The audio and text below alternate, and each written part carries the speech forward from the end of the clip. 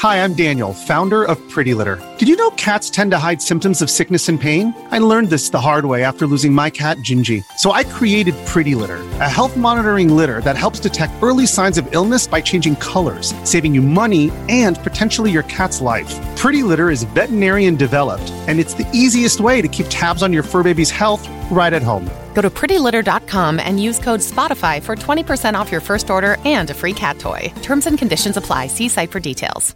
Mom deserves the best, and there's no better place to shop for Mother's Day than Whole Foods Market. They're your destination for unbeatable savings, from premium gifts to show-stopping flowers and irresistible desserts. Start by saving 33% with Prime on all body care and candles. Then get a 15-stem bunch of tulips for just $9.99 each with Prime. Round out Mom's menu with festive rosé, irresistible berry chantilly cake, and more special treats. Come celebrate Mother's Day at Whole Foods Market. This is Optimal Living Daily, episode 1327, Life as a Game, by Isaac Morehouse of isaacmorehouse.com.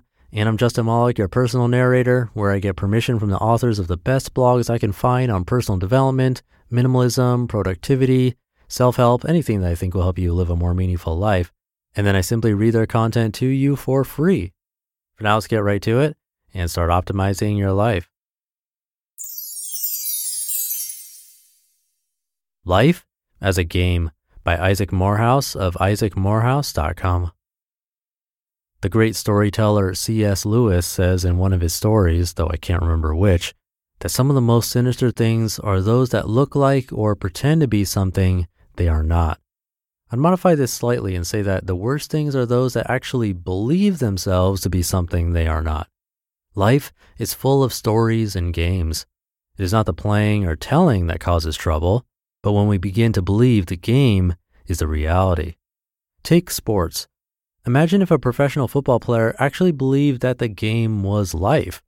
If winning was not just the artificial end within the construct of the game, but the actual end in life, you might see things like the scene in the ridiculous movie Any Given Sunday, where a player shoots a would-be tackler. Players would hurt or kill opponents regularly, and some would proudly become martyrs just to win. Critics of sports will say that this already occurs, but if you think hard about it, even the most overcommitted behave as if they are in a game and that life is something else. The most criticized decisions, like bounties for injuring players or keeping an injured player in, are egregious precisely because it is so universally acknowledged that sports is a game and it is improper to treat it like life. It's harder to see the other games and stories nested within games and stories that we regularly engage in. Language itself is a kind of game. When you transform an idea into a mental image or words in your mind, you produce a symbol that represents the idea, but not perfectly. When you put those symbols into audible form, they are still less representative of the core idea. The hearer unbundles the words and facial expressions, translates them into ideas in their own mind, and finally translates them into a response or action. At the end of this game, the action of the hearer may manifest something quite different from the idea with which you began. You played the game of verbal communication. The better you are at the game, the more the response you got was what you wanted. But this paints too simple a picture of the games we play. Language takes place in a social context. It is nested within several overlapping games. If you are talking at a work party, everyone involved is operating within a rich narrative about appropriate behavior, what words and actions mean, who relates to who in what ways, who plays what roles within the group, and so on. We are regularly navigating multiple complex narratives and games. This is not a bad thing. Games and stories are useful and inevitable. We haven't yet found a way to telepathically share abstract ideas, and I'm not even sure we'd enjoy it if we could. Games and stories help us make sense of the world, form relationships, predict causality, and move closer to our goals. Games are useful, and they're also a lot of fun. The danger is when you forget it's a game and think it's life itself. I hate formal attire. It's uncomfortable, and I think it looks like a silly costume. Still, in certain contexts, a game has evolved wherein everyone wears certain costumes that come bundled with certain signals and ideas. I play the game, even if I sometimes wish everyone would find a more comfortable way to create the context of formality. I don't mistake the game for real life, and thank goodness. If being a savvy dresser was the goal, if it was itself success, seriousness, intelligence, I'd be in trouble. I'm not very good at dressing well. Luckily, it's a game and a way to communicate these concepts, albeit imperfectly, and it is tied up with a lot of other ways to communicate. I can do it enough to get by, but if dressing well meant living well, I'd be having a rough go of life. By recognizing unspoken dress codes as a game, I can actually have some fun with them and not feel so choked by my necktie. Upon seeing games for what they are, it's tempting to refuse to play and reject them altogether in favor of the real thing. This is a mistake in the opposite direction.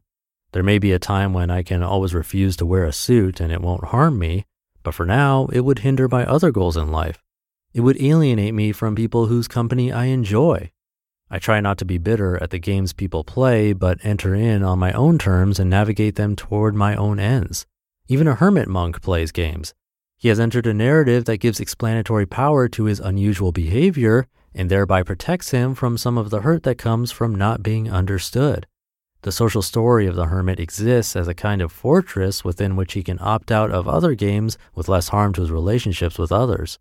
Of course, hermitage is a game that, once chosen, can be hard to deviate from without significant cost, but the concept of getting stuck in our own games is for another day. It is incredibly liberating to realize the game-like nature of life. We are constantly telling and acting in stories and playing games. Once we awaken to this realization, we can step back and remind ourselves that the object of the particular game ought not to be confused with the object of our life.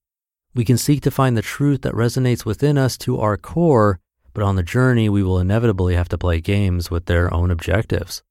Don't despise or run away from the games, but don't forget that they're just games. Play them, enjoy them, master them, fail at them, laugh at them, love them. It will make your journey towards fulfillment a better one. You just listened to the post titled Life as a Game by Isaac Morehouse of isaacmorehouse.com. Hey, it's Ryan Reynolds, and I'm here with Keith, co-star of my upcoming film, If, only in theaters May 17th. Do you want to tell people the big news?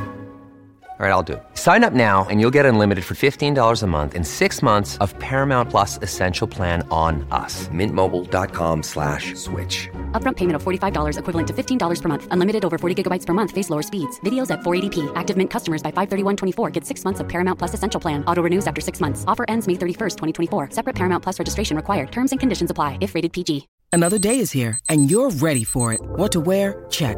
Breakfast, lunch, and dinner? Check. Planning for what's next and how to save for it? That's where Bank of America can help. For your financial to-dos, Bank of America has experts ready to help get you closer to your goals. Get started at one of our local financial centers or 24/7 in our mobile banking app. Find a location near you at bankofamerica.com/talktous. What would you like the power to do?